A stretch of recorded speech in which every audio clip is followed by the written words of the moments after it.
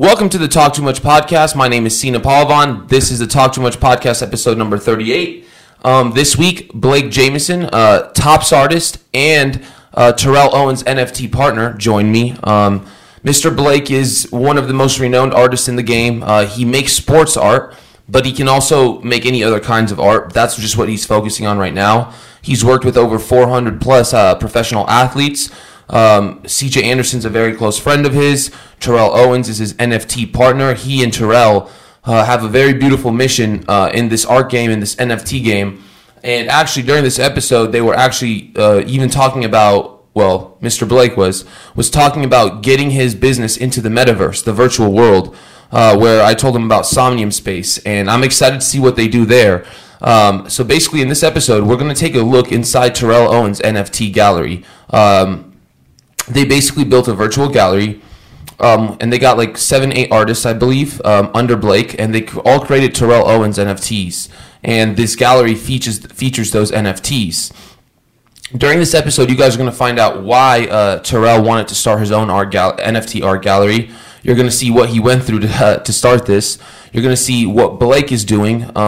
You're going to see Blake's background. I think that all artists should really pay attention to this episode because Mr. Blake, number one, is a really good guy, easy to talk to, but he, at the age he is, has created a successful business model for artists to follow. And we don't have to follow it, but the point of the matter is in his path, on his career path, he maneuvered and created a system where he's able to reap the benefits of his work financially and scale.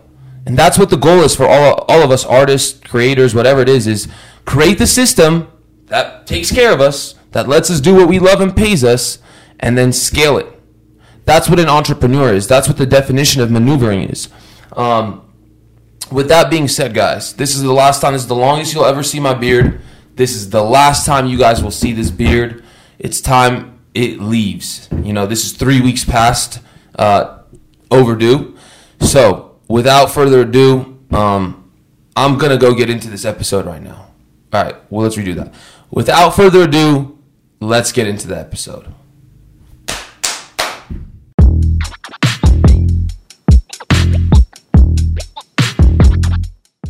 Mr. Blake, it's very nice to meet you. I was actually very excited likewise.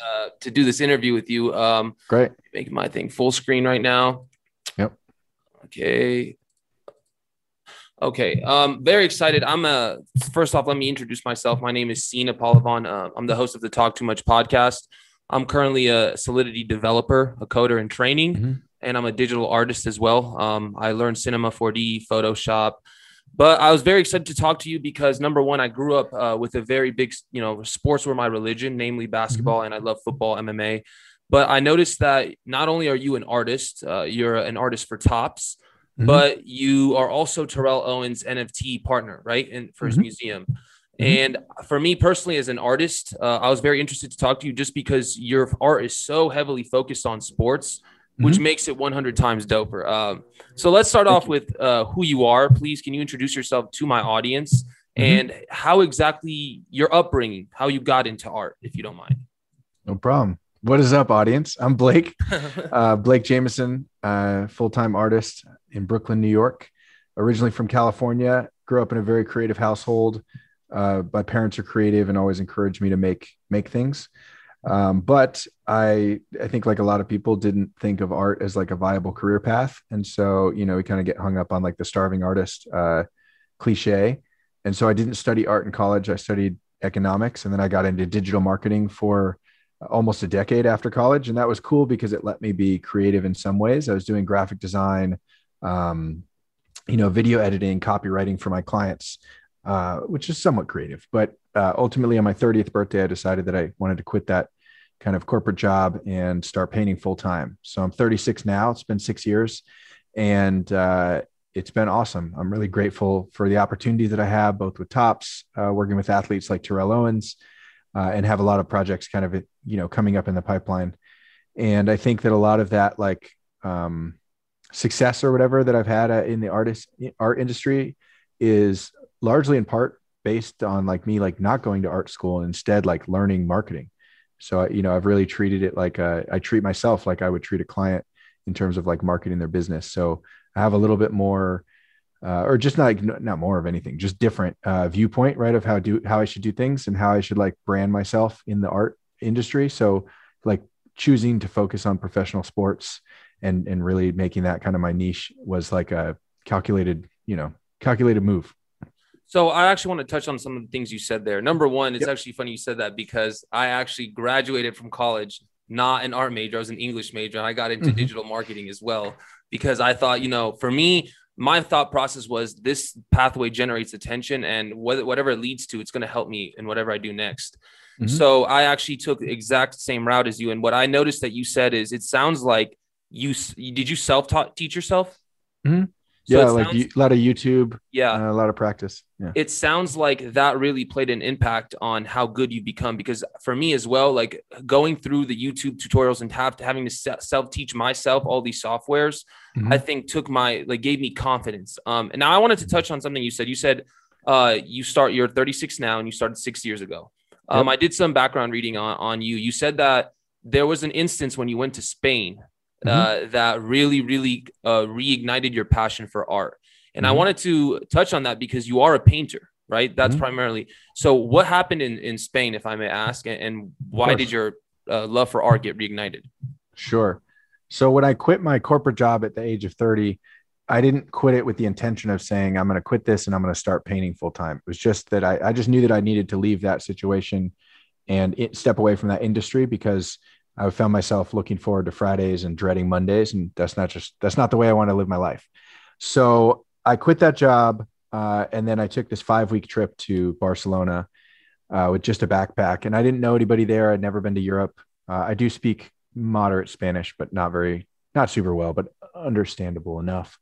And in Spain, I took a like graffiti and street art walking tour that they have like guided tours throughout the city, and they're promoted a lot at like the hostels and those type of things. So the hostel that I was staying at recommended this particular one that was like focused on art and street art and graffiti. So I took that tour, and we walked kind of through the city, and the tour guide was explaining about kind of the history of graffiti in Barcelona, and it's just like it lured me back in. So I got back to my hostel that night after the tour the first time, and I saw that there was like an art store right across the street from the hostel. So I went across the street and bought some supplies, got some spray paint and some big pads of paper that I was cutting stencils from. And then I already knew where the tour walked. I knew the map, like how it moved around the city. And so like I just started going out at night and paint, like doing graffiti in places that I knew that the tour would go. Oh, And then wow. I would go and I'd take the tour again and I'd listen to like the guide be like, "Ooh, we have a new piece here. Like, this is interesting. That was I'd never easy. seen this artist before." So that was pretty fun. And I met some artists while I was there. I was there for 5 weeks. So it's a healthy amount of time. And I started painting there like prettier, like within the first week of being there, I kind of did that the whole thing happened. So then like the rest of the trip, I met a lot of other artists. They were super encouraging, and positive, which it's nice to have positive reinforcement when you're new to something. And so when I came back to the US, I'm like, yeah, this is what I'm going to do. So, number one, so in this new age where a lot of people are on Photoshop, Cinema 4D, all these things, what attracted you to paint? Because I have a friend that's also a painter as well, that I believe this art it stands out no matter what. It's pure. So what attracted you to that style of paint? And do you paint with a spray can? I do. A lot of my art's influenced by street art and graffiti stuff, like that I saw on that tour. And one of the things that she explained is like, when you're doing graffiti in the street, oftentimes it's illegal. And so you got to be kind of quick. And by using like a stencil that you cut out ahead of time, and you can put a bunch of time into like preparing this stencil, and then you take it out in the street and you put it against the wall and you spray paint it real quick. Like you can paint the whole thing very fast, and then you like can run away. And so like part of it is like the practicality of using spray paint and a stencil to be like in and out very quickly. But even when I got back and started painting on canvas, I don't know, I just enjoy that medium. I do work in acrylic sometimes. I do some like sculpture stuff, or mixed media. But yeah, I mean, spray paint is my main gem. So no, so even now, your arts are spray painted, or are they with a brush? Okay, with a spray No, paint. they're mostly. I mean, it's a mix, but spray paint is used in almost every one of my works, especially my portraits. They're all So, spray paint. quick question from an artist standpoint: how do you focus on detailing with a spray can? Is it harder to detail smaller areas with a spray can as opposed to a brush? So the way that I use spray paint is with these stencils, and what a stencil is it could be anything. It could be a piece of paper, it could be cardboard, but I cut the design out of the paper. So like all of the detail work is actually done with an X-Acto blade, not with a paint can. Those are where I get the tiny, all the little corners or details or whatever. I put the stencil on top. And so only the parts that I cut out are going to allow paint to go through.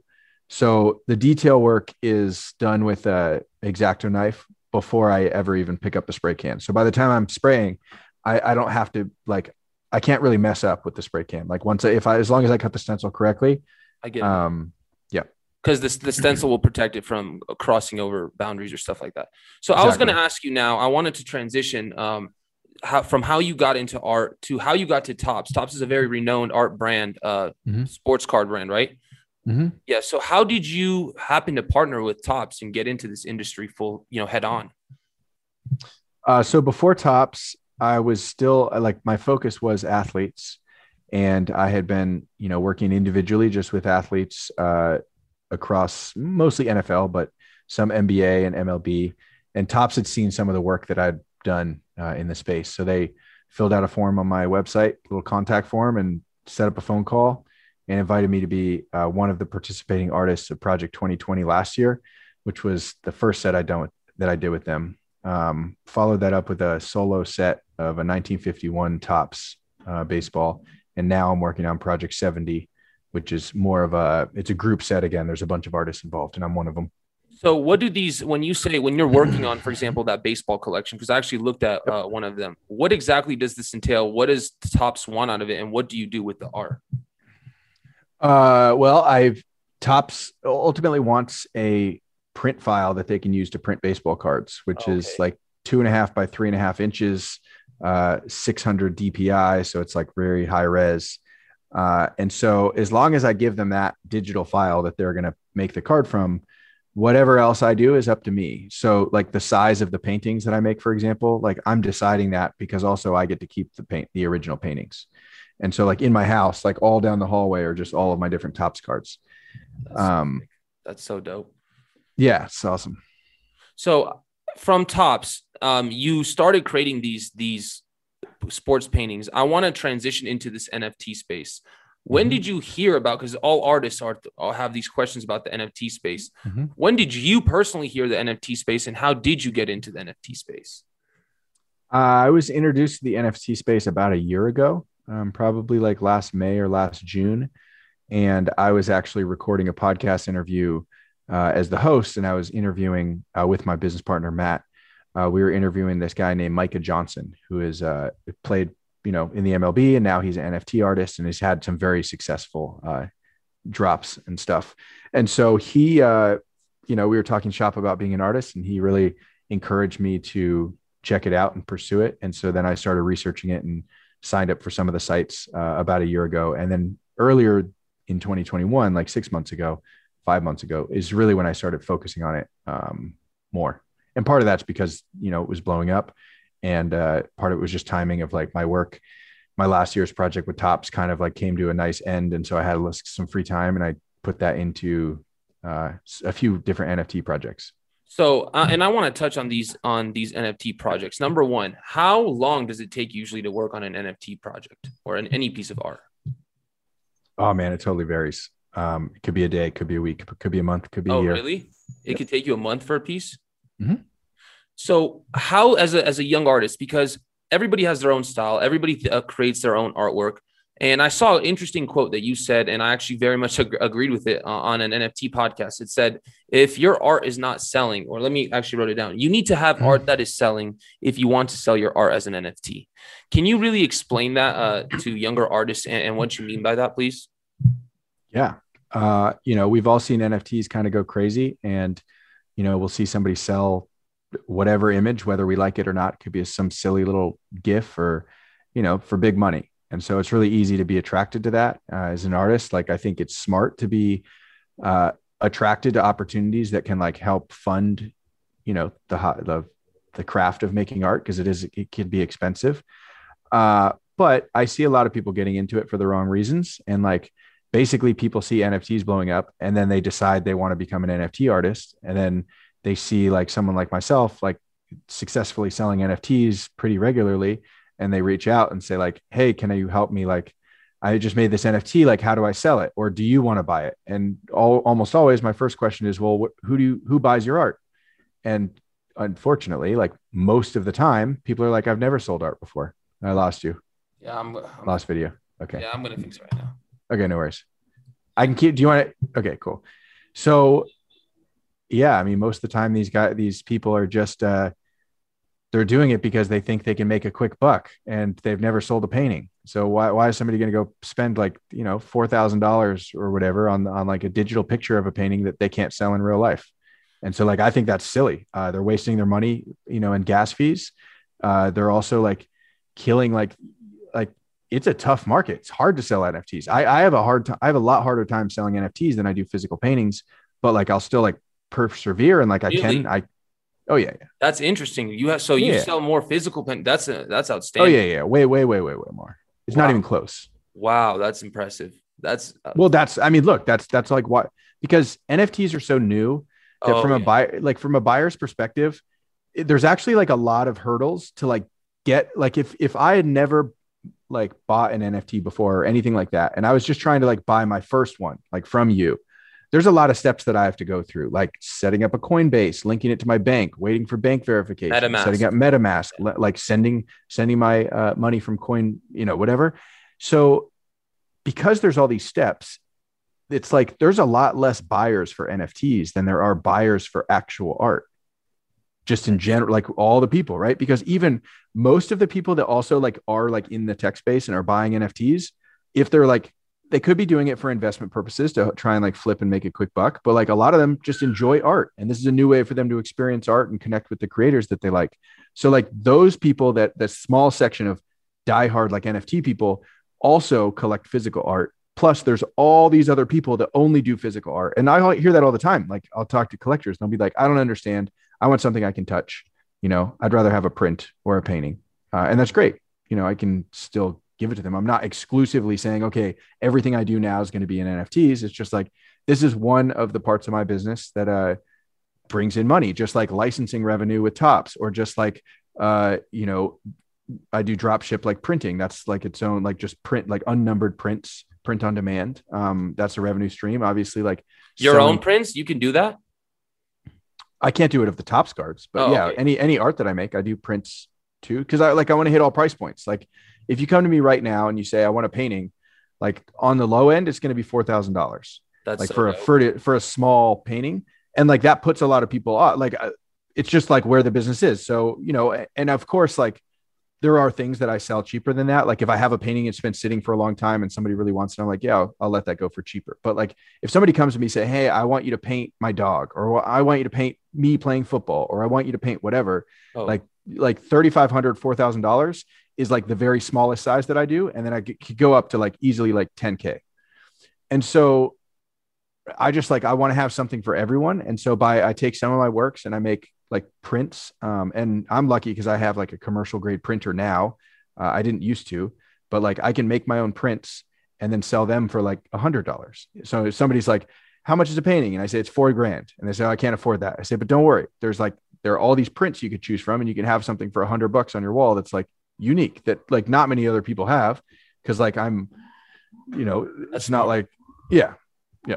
So in a way, so let's say you can create any painting you want, and that's for like the real collectors. But if there's casual art fans that just want something on their wall, you have $100 or lower price points for them. That's insanity. That's very smart. How long did it take you to develop this business model as an artist? Because I feel like all artists, like even watching this, will want to end up doing what you're doing, how you're doing it.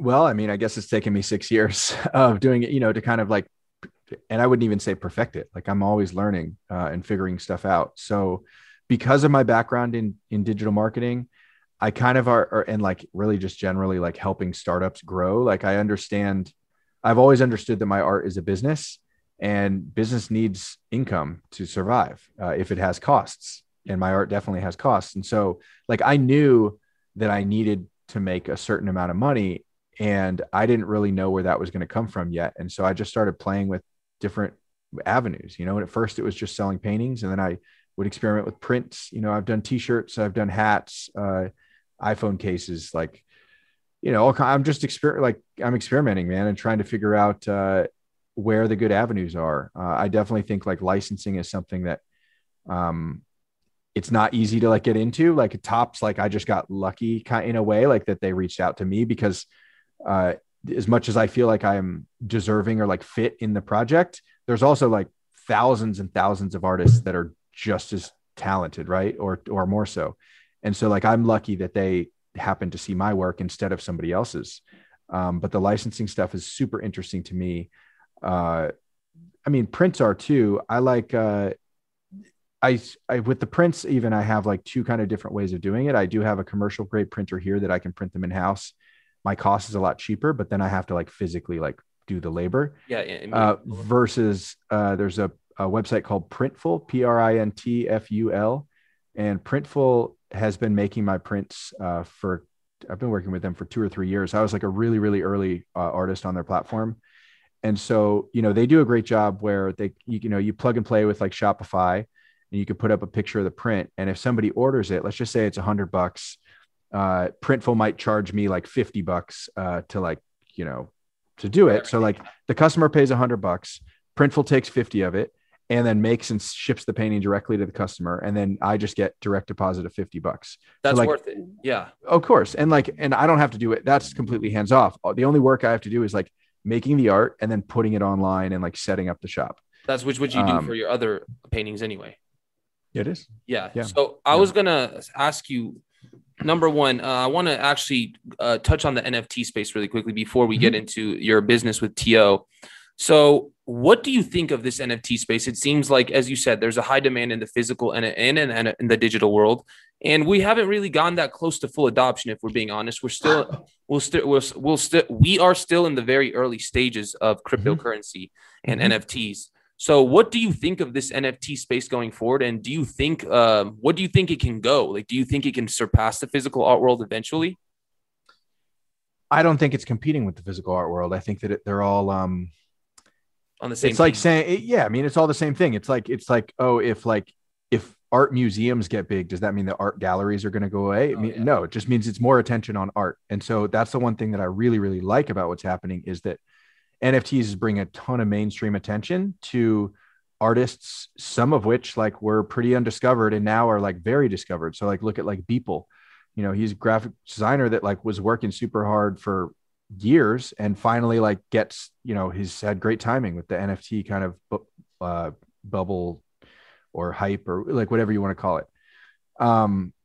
So I definitely think I think there's a place in the world, in the art world, like long-term for NFTs. I don't know what role that's going to play. I don't think it's just like buying the art itself, whether it's a painting or animated video or anything like that. I'm more excited about kind of this long-term community that you can build around NFTs because of what the technology allows. So like, you know, if you get one of my NFTs, it is like, everything's on the blockchain and it's like provable. Like no one can argue that it's not authentic, right? They know that's a real Blake Jameson.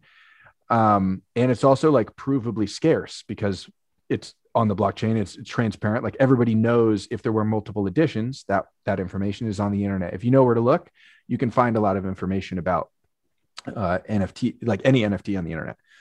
And so whether that means that somebody has this like rare digital image of one of my paintings, or it means they have this like token that could be access, right? So like, are you familiar with Art Basel? Yeah, like in Miami?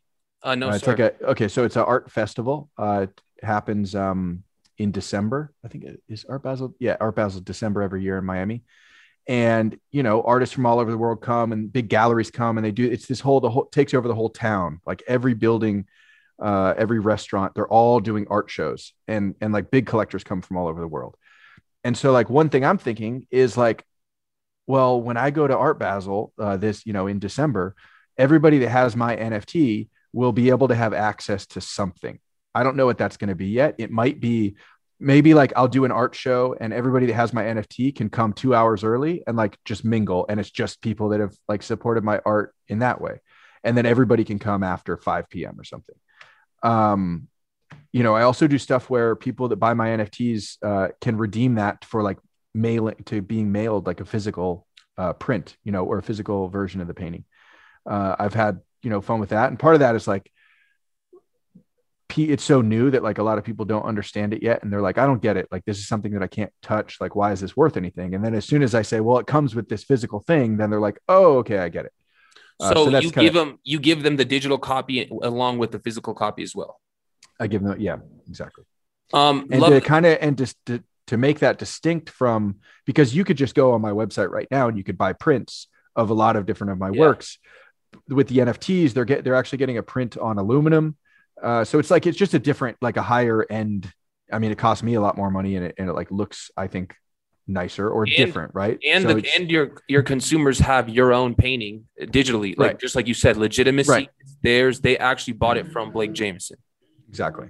So I was gonna say this. It sounds like to me, like with what you're excited about is you love the art, obviously, but you're also interested in the use cases it's gonna provide as time goes on. So do you think that this NFT space is gonna further itself beyond art going forward? Oh, absolutely. I mean, I think that I think it already is, even behind the scenes that we don't know. But like, for example, ticketing, like think about like Ticketmaster or StubHub. There's absolutely no reason why companies should be printing tickets on pieces of paper. Yeah. It shouldn't exist. But wouldn't that take them out the equation, like Ticketmaster, if NFTs are big? Well, no, because Ticketmaster is a big company with a lot of resources. So if they're the first ones to figure out how can we turn these tickets into NFTs. Now, I do think, and this is just my prediction, in the future of ticketing events, you're going to go on something, whether it's Ticketmaster or StubHub or whatever the next one is, and you're going to buy a ticket to an event, and you're going to pay, whatever, it's $99 to go see a Drake concert or something. And you'll pay $99 and you'll be getting to the end, and it'll say, do you want the physical ticket too? It's an extra $10. And some people, because people collect venue tickets. So like there is some coolness to like having like, oh, this is my ticket to the Rolling Stones. Like I was in the first row, whatever. So like, I think that companies are going to give you the option to pay extra for a physical ticket, but the actual like tech backing the ticket is going to be an NFT. And so like, it's just, we won't have like scalpers, right? Like hanging outside of a stadium selling tickets that like, I don't know if this has ever happened to you, but I actually have bought like venue tickets where I like buy tickets from a scalper and I go to get in and they're like, this has already been scanned. Yeah. This is just right. I get mad. So yeah, I mean, it's annoying, but you're like, damn it. So like that problem won't exist. And I think like there's a lot of stuff like that in the world, like little things that we might not notice that I think are going to have like applications in the NFT space. But yeah, ticketing is, I think, the first one that's going to change. So, and I agree with you wholeheartedly. I think that NFTs are going to spread throughout each corner of society slowly and used as a form of representation. And speaking of NFTs, I wanted to touch on, your special project with, in my opinion, we could say Randy Moss or Jerry Rice is the best receiver ever, but I made this argument to my friend. If I truly think, and I know you know better than me, I really think Terrell Owens could be at least a wide receiver 3, wide receiver 2 in today's NFL right now at 45. For sure. He's still in great shape too. Yeah. He raced against Tyreek Hill. So I personally will go ahead and say Did he win? I didn't see the race. No, he barely lost. No, Tyreek Hill's really fast. Tyreek's super fast. Cheetah. Go ahead. That's awesome. Oh yeah. No, I mean, working with Tio is great. He, I grew up in the Bay Area, so San Francisco 49ers. Yeah, I'm a Niner fan too. Yep. So as far as Tio, like what I think of Tio, I definitely think of Niners, even though he was kind of before. I'm 36, so I was alive when he was playing, but I was really, really young and didn't. Did you watch him live? Football yet. I didn't really because I didn't really like follow football that much. Like I wasn't allowed to play football growing up. Which is fine now. Like, especially now, I'm like, that's actually good. Exactly. And even at the time, I'm like, whatever, I'll play soccer. or, Facts. lacrosse. Yeah. So like, I didn't really get into like watching football till like maybe like late middle school, high school, but even then, like not like a ton, just like with friends. And so like by then, um, yeah, I don't know. I mean, I guess I'd have to look at the years that T.O. is playing, but I definitely like, I don't have any like childhood memories to be like, I remember him seeing Yeah. do this thing. Like everything that I've watched of T.O., which I have seen a ton, obviously a ton of his stuff Yeah. just through like highlights, right? Yeah. Because he's like a human highlight reel. Yeah. But he's great. I'm pretty close with his agent. Um, and yeah, I'd done some work with the agency, some of the other clients in the past. And when NFTs came out, like I went to Max and said, hey, these NFTs are going to be cool. Like if you have any players that would be a good fit, like it'd be really fun to do something together. And so he proposed a few different players, and it's actually funny because he works with Tyreek too. And so like, I was like, no, let's do TO. Yeah. So like, and also like we had, I had a good phone call, like a Zoom call with TO before we really started, of like just seeing if we're kind of on the same page. And it seemed like he was a lot more open-minded to like actually learning about the space and participating versus a lot of the athletes that we see that are more, in and out. They're there, they want to get paid, and then they're going to. That's actually what I was going to ask you about, because that's interesting you say that, because just like you said, you see a lot of NFT drops from celebrities, but if you really look at it, there are a lot of just like cash grab projects. And when I looked at TO's art gallery, that there was a lot of, from the website, from everything, there was a lot of thought put into it. So number one, how was that Zoom call with TO? Like, how was it talking to a professional athlete, like at that close of a level? And number two, can we go into that museum afterwards? Like, how was that built and what's the concepts behind it? Sure. Yeah. I mean, talking with you, that call was great. I talk to him pretty often still, because this is like an ongoing project. And so like, we're just on a text chain with me and him and his manager and one of my business partners. And like, we're texting like daily. And if we need to jump on a call to talk about something, we do. I think that like, if I had done that like 2 or 3 years ago, I think I'd be a little bit more like shell shocked or starry, or whatever. Like, I have been working with athletes for the last 3 years and like met a lot of them in person, varying degrees of friendship. Some guys I meet one time and I give them a painting, and then other guys like we're very close. So I don't know if CJ Anderson, running back for Denver Broncos, won a Super Bowl. Yeah. He's retired now, but he was the first athlete that I ever painted, and I got to deliver that in person. He's also from like somewhere right near my hometown. And like, we immediately just became friends. Like, he's from, he went to Berkeley. It's like, and I was like, I'm from just across the bridge in Marin County. And so, yeah, I mean, I think like it's cool to like talk to T.O. I mean, he's great. He's super smart, sharp, busy also, be on a phone call. He's like, oh, sorry, I got to go. Like, Michael Jordan's calling me or some shit like that. Like, that's not an actual example, but like that type of thing, right? Like, oh, got to go do XYZ. Right.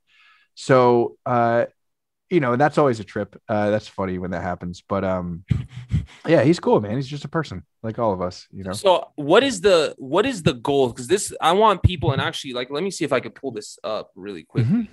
And Terrell Owens. If you go to 81.gallery, if you want to see the website for the museum. Google. Let me see. Pull it up. Let me see if I could do a share screen. Is it share screen? Yeah. Okay.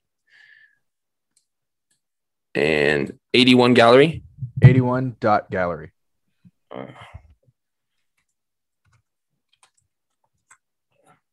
Let's see it out. Okay.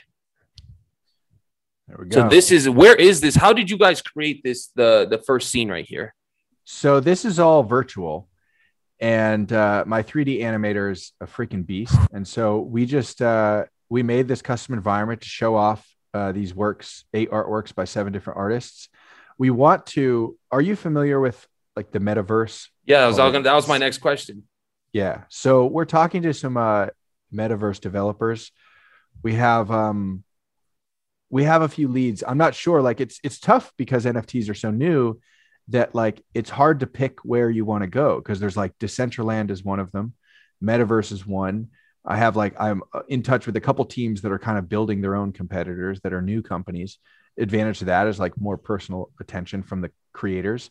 So like, I guess we haven't, I haven't like put the flag in which metaverse we're going to like build the museum, but the plan is to take that virtual building and then build it in the metaverse, and have it so you can like run around online and like interact with people.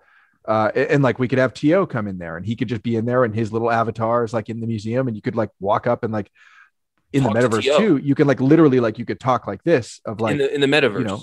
Correct. So I wanted to touch on that really quickly. Is you're looking at a couple of these metaverses. For me, that's my main focus of study right now as well. Decentraland, in my opinion, for you guys, seems it's the most popular right now, and I think it's also built for creators. So you're allowed to embed your socials. It's a business oriented. But I would also just for you two to look into Somnium Space. I had their CEO on here.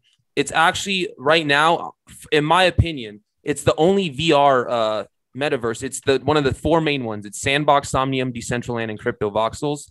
But Somnium Space, I interviewed their CEO on here.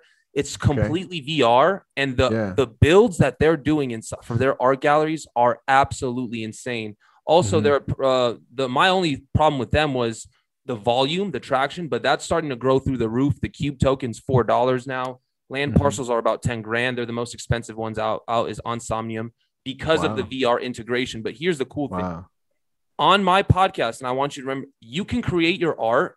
You can transform the art in Somnium, that it's not just a painting. You can go inside of it and it's a 360 view of you. So Somnium is creating different things that you can do with your art. Just a suggestion for you guys, just in case you're interested in all of them. But and you could do it with the Oculus, it looks like. Yep, it's compatible with every single VR headset. The CEO told me I have one of those. That's awesome. Oh, really? Of an Oculus? Yeah. So that's really what, for me, the VR aspect. I'm wondering why other metaverses aren't integrating that into it. But I was going to ask you, what caught your eye about the metaverse to take this in the Web 3.0? Oh man, well, it's a couple things. I grew up, gaming too. I played a lot of massively multiplayer online games. Like I did Diablo. I played Diablo 2 a lot. Didn't really get into what is the what's the other one that's Blizzard that everybody freaking League of plays? Legends. League of Legends. What's the other one?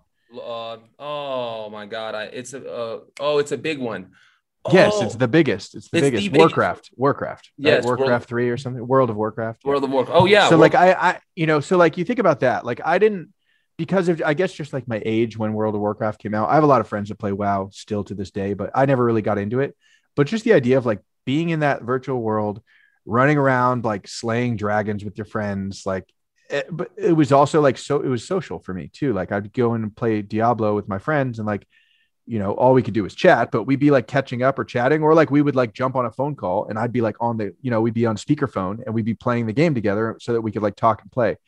And so like, I've seen how addictive and like how cool that is. And I just think that once that transcends beyond like only nerds play World of Warcraft stereotype or whatever, into something of like, no, this has like practical applications. Like you can go into this video game world and like visit an art gallery or listen to a keynote speaker at a conference or meet, a celebrity or a fellow artist or anything. So I firmly believe in it as a concept, that it will be like a big part of our society, especially like the last year, like with COVID, everybody's got to stay inside. Like that at least gives you some human interactions, even though it's through like this skin of your avatar and your digital character. But that's also good because sometimes you want to go online and be something totally different. I could go make a VR character that's like like a rock star chick or something like that. It'd be like, this is my alter ego, whatever, and like that's fun that I can just go like be somebody else.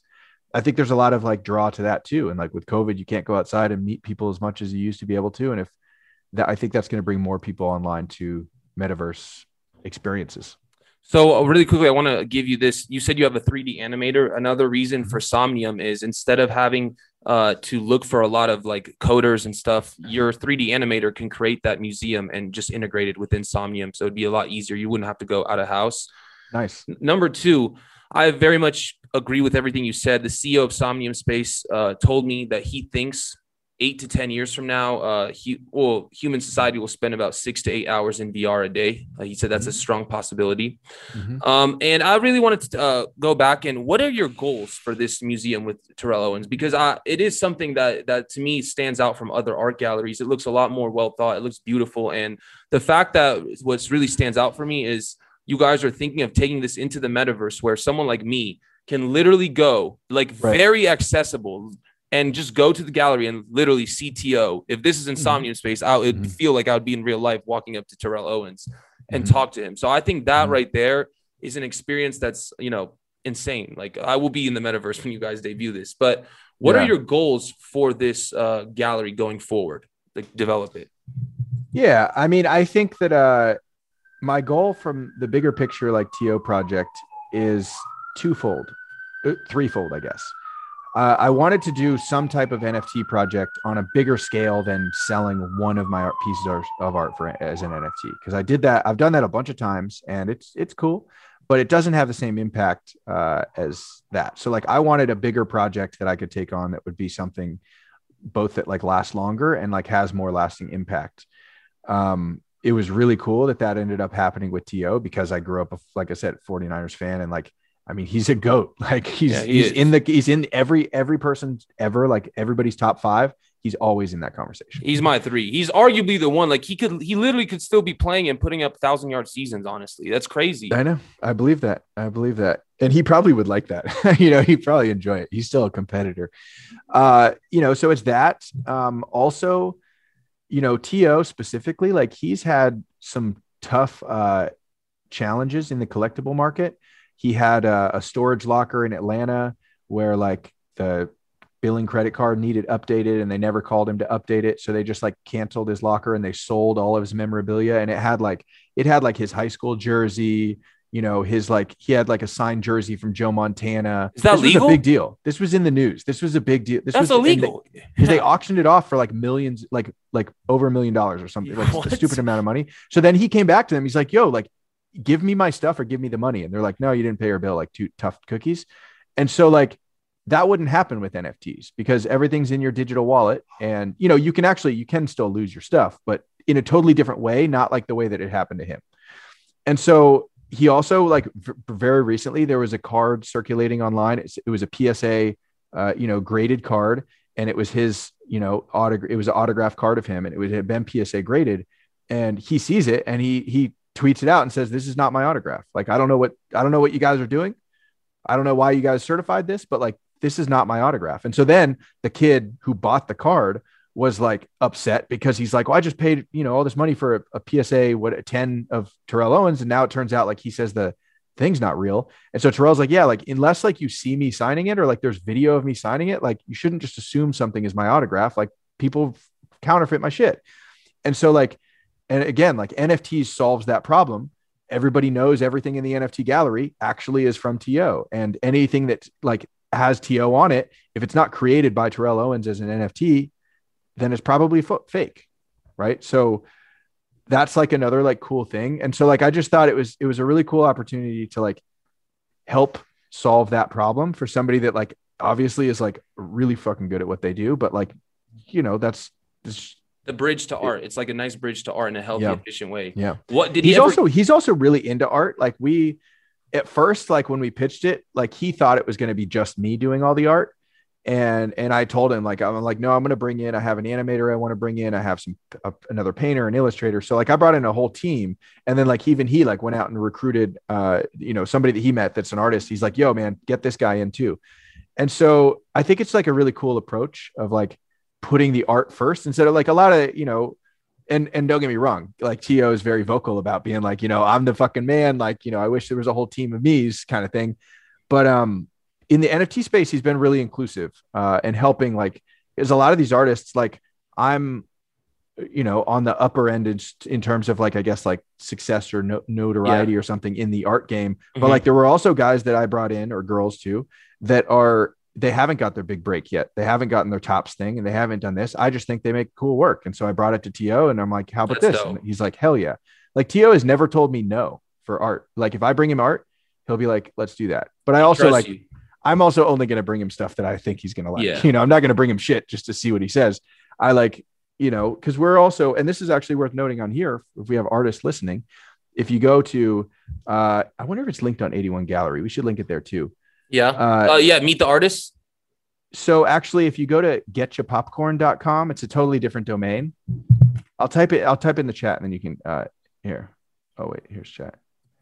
Oh, come on. Getchapopcorn.com/apply.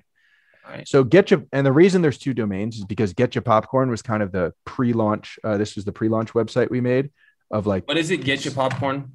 GetChapopcorn.com. Yeah. And let's see this. And I'll share the screen right now. Got it. Great. So in the top right, if you say submit your art. So this basically we've set up and we will let artists just like submit. And so like we've gotten like, I don't know, we're probably coming up on like 100 submissions. And like my plan is probably like once a month, I'll go through every single submission and I will vet the ones that I think are worth showing to TO. And I honestly, like, I'm going to be very like, I want to be inclusive. So like anybody that looks like a serious artist, like I will put them in front of Terrell Owens. And if he says, yeah, let's get it in the museum, then I'll circle back to the artist and we'll make a contract of saying, okay, we'll put your art in the museum. And like, and then if it sells, like they get paid, TO gets paid. It's a win-win. So we have this cool, like long-term vision of like building this community that doesn't necessarily like have to like sell a bunch of money worth of stuff to be like successful, right? We obviously we want to make sales, but we also want to like empower new artists, like give TO a little bit more control over his like brand and identity and like and memorabilia, and learn. And that's a big, so just to touch on that, that's a big reason for this is TO really wanted a way to control his collectibles, his memorabilia in an efficient, pragmatic way. Wow. And what I really like from that is as this NFT space is blowing up, I do see a lot of like talented artists that I just look at their Twitter pages and I'm just like, they have no social equity and they have no way of networking. So they're so good, but they won't make it. So when you're hearing you do things like that is actually very, really dope to see, because I feel like that's like the type of NFT project that will further this. That's the type of this space in general. That's just like you said, building a community. So I wanted to ask you this. I'm about to let you go. I don't mean to take it. No worry. You're good. We're good, man. So how I think what you just said is the biggest thing. And I really want any younger artists watching this. I've harped on this before. I don't even know if that was the right word, but building a community. How do you suggest someone, a starting artist that is falling in love with the NFT crypto space, what's the best way they can go about building a community? I think that, and this is the same advice. It doesn't matter if it's crypto space or if it's selling art in the real world or starting out your art career. I think that when people come online, it's like they forget all their manners. And so, these new artists are hitting me up out of the complete blue that I don't know and just say, look at my art, buy my art. Hi, I'm an artist. Like, look, like, please give me feedback on my last piece or whatever. And like, of all of those, like, at least that one is kind of more, a little bit more cooperative, but like, you would never go up to somebody at a party if you're an art gallery or something and like see somebody looking at somebody else's art that you don't know and just go, hey, excuse me. Hi, do you want to look at my art instead? And do you want to buy it? Like that just doesn't happen. And so I think that like, you just have to treat the internet like you would treat a party. So if you want to go and meet people and you want to meet these collectors, don't start off with a pitch, start off with like a question or something completely outside of art of like, hey, I really liked that article that you wrote, or, just something meaningful to them and like start the dialogue. That's like step one. And then step two is, are you familiar with Gary Vaynerchuk? Yeah, very much. Okay. So Gary V has a book called The Thank You Economy, where he kind of talks about this also in like jab, right hook. And the idea is that like, you want to like give, and then ask, right? Instead of ask, give, ask. And so I think that balance is out of whack for a lot of people. And if, the way that I've built my audience is like by doing favors for people and building like good faith and not in like keeping score way where like, hey, I did you a solid because I introduced you to somebody. So like now you should do something for me. It's just like, every single opportunity I have to like help somebody, and it could be something super simple, like sending them a helpful blog post about, I have this like NFT starter kit for artists, which by the way, I'll send you if you want to put in like the show notes or anything. Please, and it's just like, what I've learned of like, here are the platforms, here's how to set it up. It's like, if it works, if you know nothing, and it might just be like sharing that with the person, but like all of those little opportunities, anytime I see something and it doesn't have to come back to me ever. I just like have built it into my DNA or whatever, or into a habit of like just doing it and then moving on and, do it again for somebody else. How long did it take you to build a sufficient level of community that you were like, wow, I see some traction. I see my work, my content getting exposed? Well, I have because before I was in art, I was doing digital marketing full time. And so that was like building community for brands. And so, I was running companies' blogs or running their Twitter or their Facebook. And so, through that, like I learned a lot about building community that way. And at the same time, like as a digital marketer, I'm like, okay, well, I want my own brand. Like there was a time when I wanted to be Gary Vaynerchuk. I definitely don't want that life anymore. I love the guy. It's just, that's not the lifestyle that I want. That's not the life I don't want. I don't want almost any of that stuff. But yeah, so like I was building community then, and it's cool because I was doing it the same way. Just like if I could help people, if they had a question about why their Facebook ads were not working, I could come in and help them because that's what I did. And I would do that as much as I could. And so like when I pivoted and started painting full time, and I tell everybody in my network, hey, now I'm not going to do marketing, I'm going to do painting.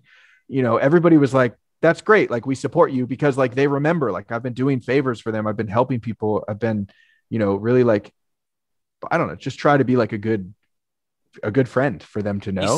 Be solid. Yeah. Just be solid. And so so I don't know how to answer the question of how long it took me, because I feel like it took me the entire time I've been online, right, to build the community I have. But at the same time, like, it's also like you're also only like one person away from the next big break. So like, if you look at Tops, Tops saw my work. How did that happen? Like, was it just random? Like you just saw a notification on your phone, Tops, or did you have a hint of something? No. So I had done a free painting for a guy named Paul Rabel. He's a professional lacrosse player. How cool. And yeah, he's great. I played lacrosse in college and I followed his career. So we connected on Twitter, and I was just like, hey man, good to meet you. Like I paint athletes. I did a bunch of football players. Like I'll paint one for you for free. And he's like, great.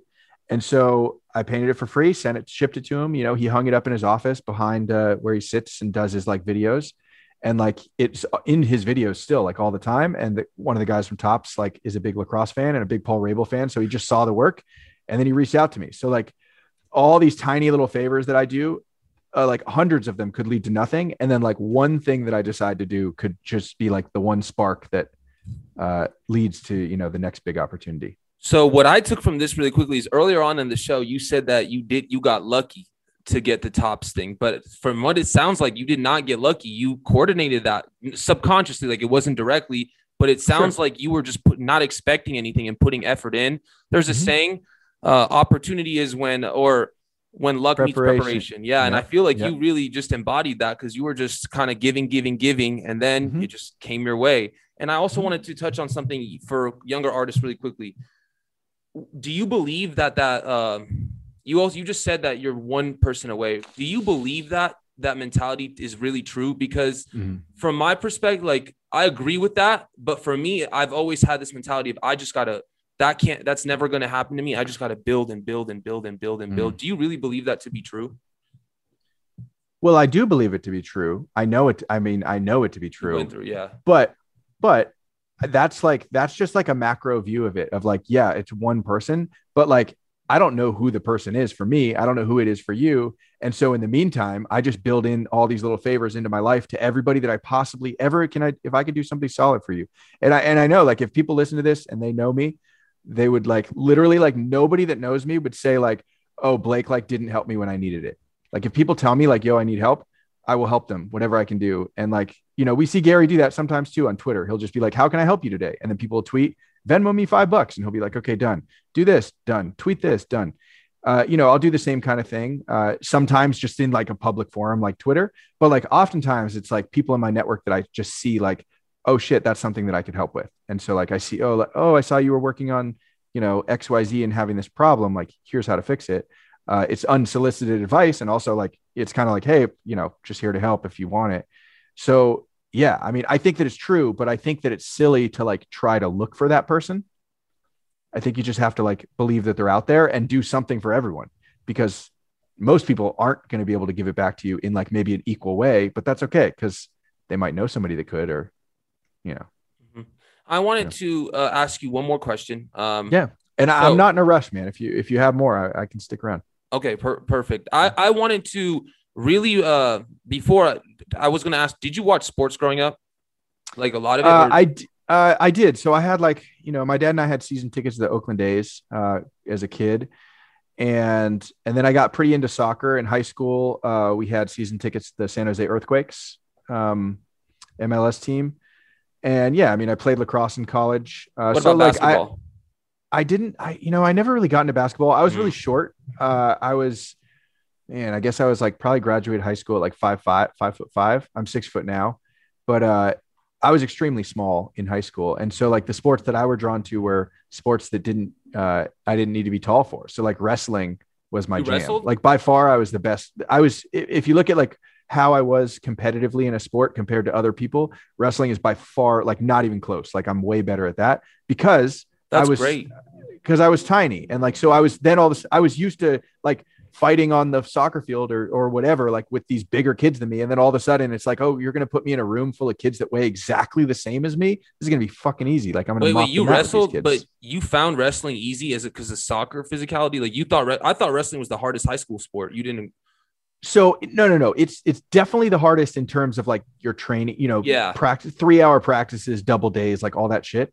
But like just the actual, like the game part of the sport. So like in soccer, it's like most of the time I'd be defended by this dude that's like 6 or 12 inches taller than me. And he's fast. Like he's faster than me. I just can't run that fast because my tiny little legs. Right. Mm-hmm. Then all of a sudden I go to wrestling and I'm like, everybody's my same size. And so like to me, that felt easy because I'm like, I'm used to fighting right against guys that are much bigger and more developed and like have already gone through puberty and like had their growth spurt. And like, I'm there like just a shrimpy little, high school kid. And so finally I'm like even playing field. And so I really like leaned into that. And I actually like, I was planning to wrestle at D1 at Davis and had my senior year, second day of like sectional championships, I tore my meniscus. No, I knew that was like, something like that was going to happen. Yeah. And like, I went the whole 4 years without an injury. And then I got injured on the very last day I ever wrestled. That's a sign, man. I don't even know what to do. That's crazy. I know. It is crazy. It's funny though. Cause too, I got injured. I was, like I said, like I was pretty good. So I was like, I don't remember what it was. I was like 28-3 my senior year. Oh, wow. Like really like in the whole state. Like I was, I would go to tournaments and I'd be the first seed and usually I would win. Like I had a couple losses, mostly in like the championships of a tournament, right? I got second place instead of first. The guy that hurt me that is one of the 3 losses from the year. And I was wrestling him for the second time. And it was like win or lose, like the loser goes home. The winner moves on to the next, round. Did he beat you the first time? Did he beat you the first? Yeah, he beat me the first time. And he beat me like, so you wrestle, you follow wrestling? Yeah, a little bit. Okay. Yeah. It was like, he beat me. It was like, I was like up by 1. And it was like a very late in the third round, like head and arm, just like shitty, like 5-point takedown. And then you had positional control until the end and he switched it up. Oh yeah. I was like, I just got stuck in a thing. And so anyways, I was like really bitter about that. Cause like my losses were very, few and far between. Guy has your number in a way. Yeah. So I wrestled him again at this tournament. And like, that's where I ended up getting hurt, but I won the match. Oh, you did? I did, but I had to drop out of the tournament because my leg swelled up to like my knee was like a fucking watermelon. Wait, you tore it mid-match and you finished it out and beat him? Yeah. That's dope. Because the adrenaline, honestly, like when it happened, like this big pop happened and it's like, it's on camera. It was pretty gnarly the way it happened, but like it popped, like I knew something was wrong, but it didn't feel like anything. Cause I was like, you're in the middle of a match and you're just like going full speed that I'm like, I don't know. And then as soon as I like win, get the hand raised, I like start walking off and I start limping and then I go sit down in the stand. You're like, oh, my knee just starts swelling up. And yeah, we I tried to continue. I like went out for the next match and I think I went 1 round And then second round, like I choose bottom. I try to like get down on my hands and knees and I can't even bend my leg. And so I just tell the ref, I'm like, I can't finish this.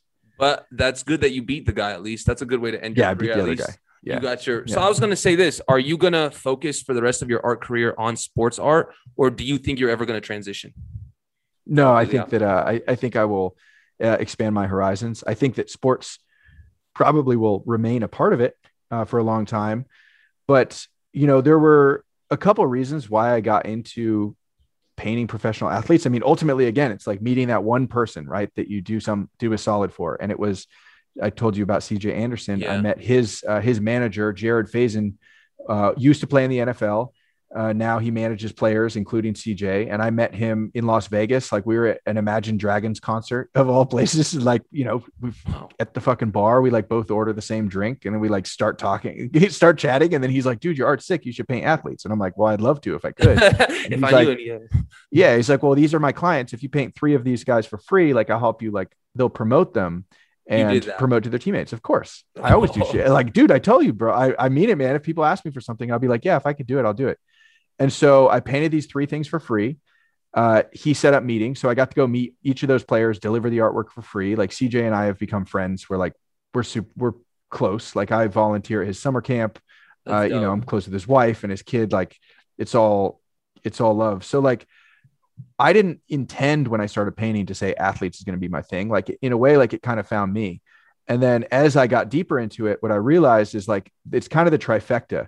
There's guys that are, they're top of their human race of the things that they can do. Yeah. So like the photographs online of the athletes are just insane, right? Such good reference material.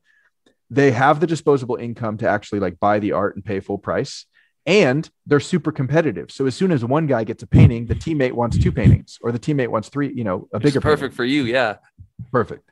And so like, I recognized that early, like once I kind of got into that lane and I started seeing that happen and like how that affected the business, I'm like, okay, this is a perfect place to like put my flag as an artist, but it doesn't mean that I have to like stay here forever. I'm just going to dominate this until I feel like doing something else, basically. So would you say you're a competitor in a way? I'm a competitive guy. Do you think you take that into art? That's what I was going to ask. Less so with art, especially now. I think that when I was starting out as an artist, I would look at all these other artists and what they're doing, whether it's, oh, I wish I could paint like that, or, oh, I wish I had that brand deal, or, oh, I wish that gallery signed me. There's all this kind of wanting what other people have. And part of that's like competitive of like, I want to be the best artist or whatever. But I have definitely, as I've kind of like matured in like being comfortable with my own art and what I make, I'm a lot less concerned about what other people are doing. And so I'm a lot less competitive with anybody else.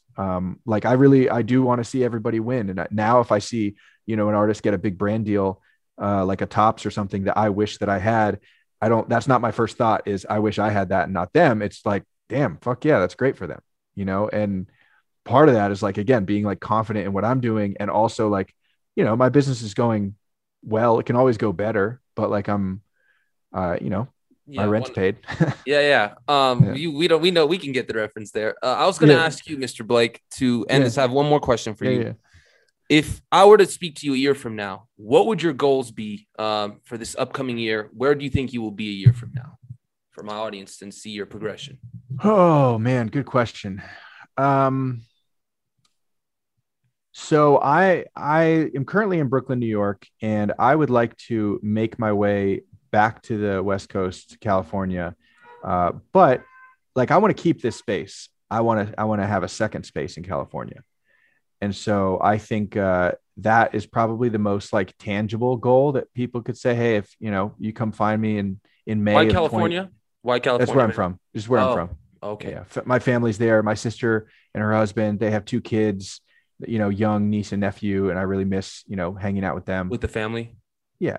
So, yeah, I mean, I think if we're going to put one tangible goal, it would be open up a second, like basically have a second house and studio on the West Coast so that I can be bi-coastal. And do you think that you would that help your business out too, in the sense of like you could work from both? Would it be more efficient to work from both places as well for business? Yeah. So like now, I mean, I actually like at my parents' house in California, like I have a full functioning studio. so like I could go, like when I go home and visit them, I still can continue working. Really? I just, I mean, my family's fucking awesome and it could just be that, but like, I would love to have a spot that's my spot. And that honestly, that might be Southern California. And so then I could have Southern California studio, New York studio, and then Northern California where my parents are. That's like, it's also a studio, but it's at their house. And that's how I started too. I just started painting at my parents' house. That's how I moved home when I was 30 years old so that I could like live with my parents and just paint and not have to worry about, can you touch on that experience really quickly? I would actually like what made you decide to do that at 30? Well, the 30 is when I quit the job, quit the corporate job. Right. So I quit that job. Then I went to Barcelona, and it was basically like when I came back from Barcelona, I told my parents like painting is what I want to do. And like, they have a pretty, big, like it's a 2-acre kind of a rural, like a farm kind of property in Northern California. And so like there's a barn that has a bunch of space. And so we converted that like into an art studio. And so like they've just, I mean, I got lucky there too. Like my parents are so supportive, and, you know, they like I grew up like middle class. Like I never felt like I had like, you know, same. Yeah. I don't know, like whatever. Like I didn't get like, I didn't have all the fancy shit that some of the kids, like Marin County is like really well off. And like people here like, oh, you're from Marin, and they think that I'm like a rich kid, but I'm like the reality is like my grandparents bought that property for like $37,000 after high school. And the family just owned it for like, you know, years. 60, 70 years or whatever now. And so like, that's where we live. It's not like we don't have like old money, like beyond like some trust fund.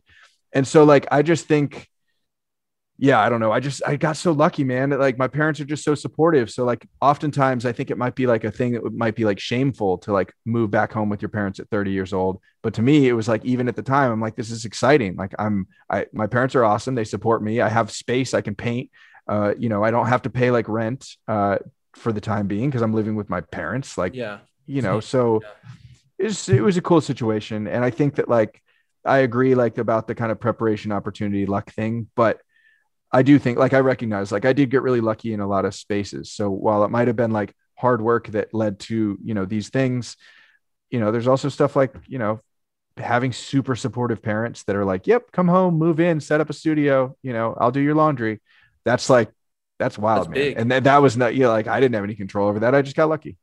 So I kind of agree with you in the sense of, 100% same story for me, except way younger age. I feel like I'm going through the same thing, like job, this podcast, everything I'm doing because my parents are just like so supportive. And I think people don't, for me, I said this on Twitter the other day, like 90% of what I do in my life is not because of me. It's because of my parents. So I very much agree with that mindset and love that mindset. Mr. Blake, genuinely enjoyed this interview. I say this every week, but I actually really enjoyed this interview, probably more than a majority of my other ones. I actually don't even know how long. I didn't even check the time once. But I really want to say thank you for taking the time to do this. Thank you for providing value to younger artists and going into Terrell Owens' experience. I think for anybody watching this, younger artists, I think it's going to blow their minds when they hear you talk about, you know, the business you've set up and how you've actually, the concepts behind T.O.'s piece. And I think everybody should be very excited for that metaverse project, because I really think that's going to be very exciting the way you described it. Thank you so much, Mr. Blake. I promise you, send me any links you want. I'll include them all in the description, my friend. And I very much appreciate you. It actually means a lot. Yeah, man. And also just for anyone listening, if they want to like put that help test to the test, Blake Jameson on Twitter is the best place to get a hold of me. And like, serious, if it's reasonable, you know, hit me up. Ask me for something and I will probably do it. So I encourage people to do that. And I'm going to include everybody. I'm going to include the links to Mr. Blake's, all of his socials in my description. So look out for that. Cool. I do apologize ahead of time. Next week it'll air and I post 1 IGTV and 3 reels. So I apologize for the notifications in advance. I try and market it. It's all good. Thank you, my friend. I appreciate you, Mr. Blake. Yeah. Thank you, sir. Thank you.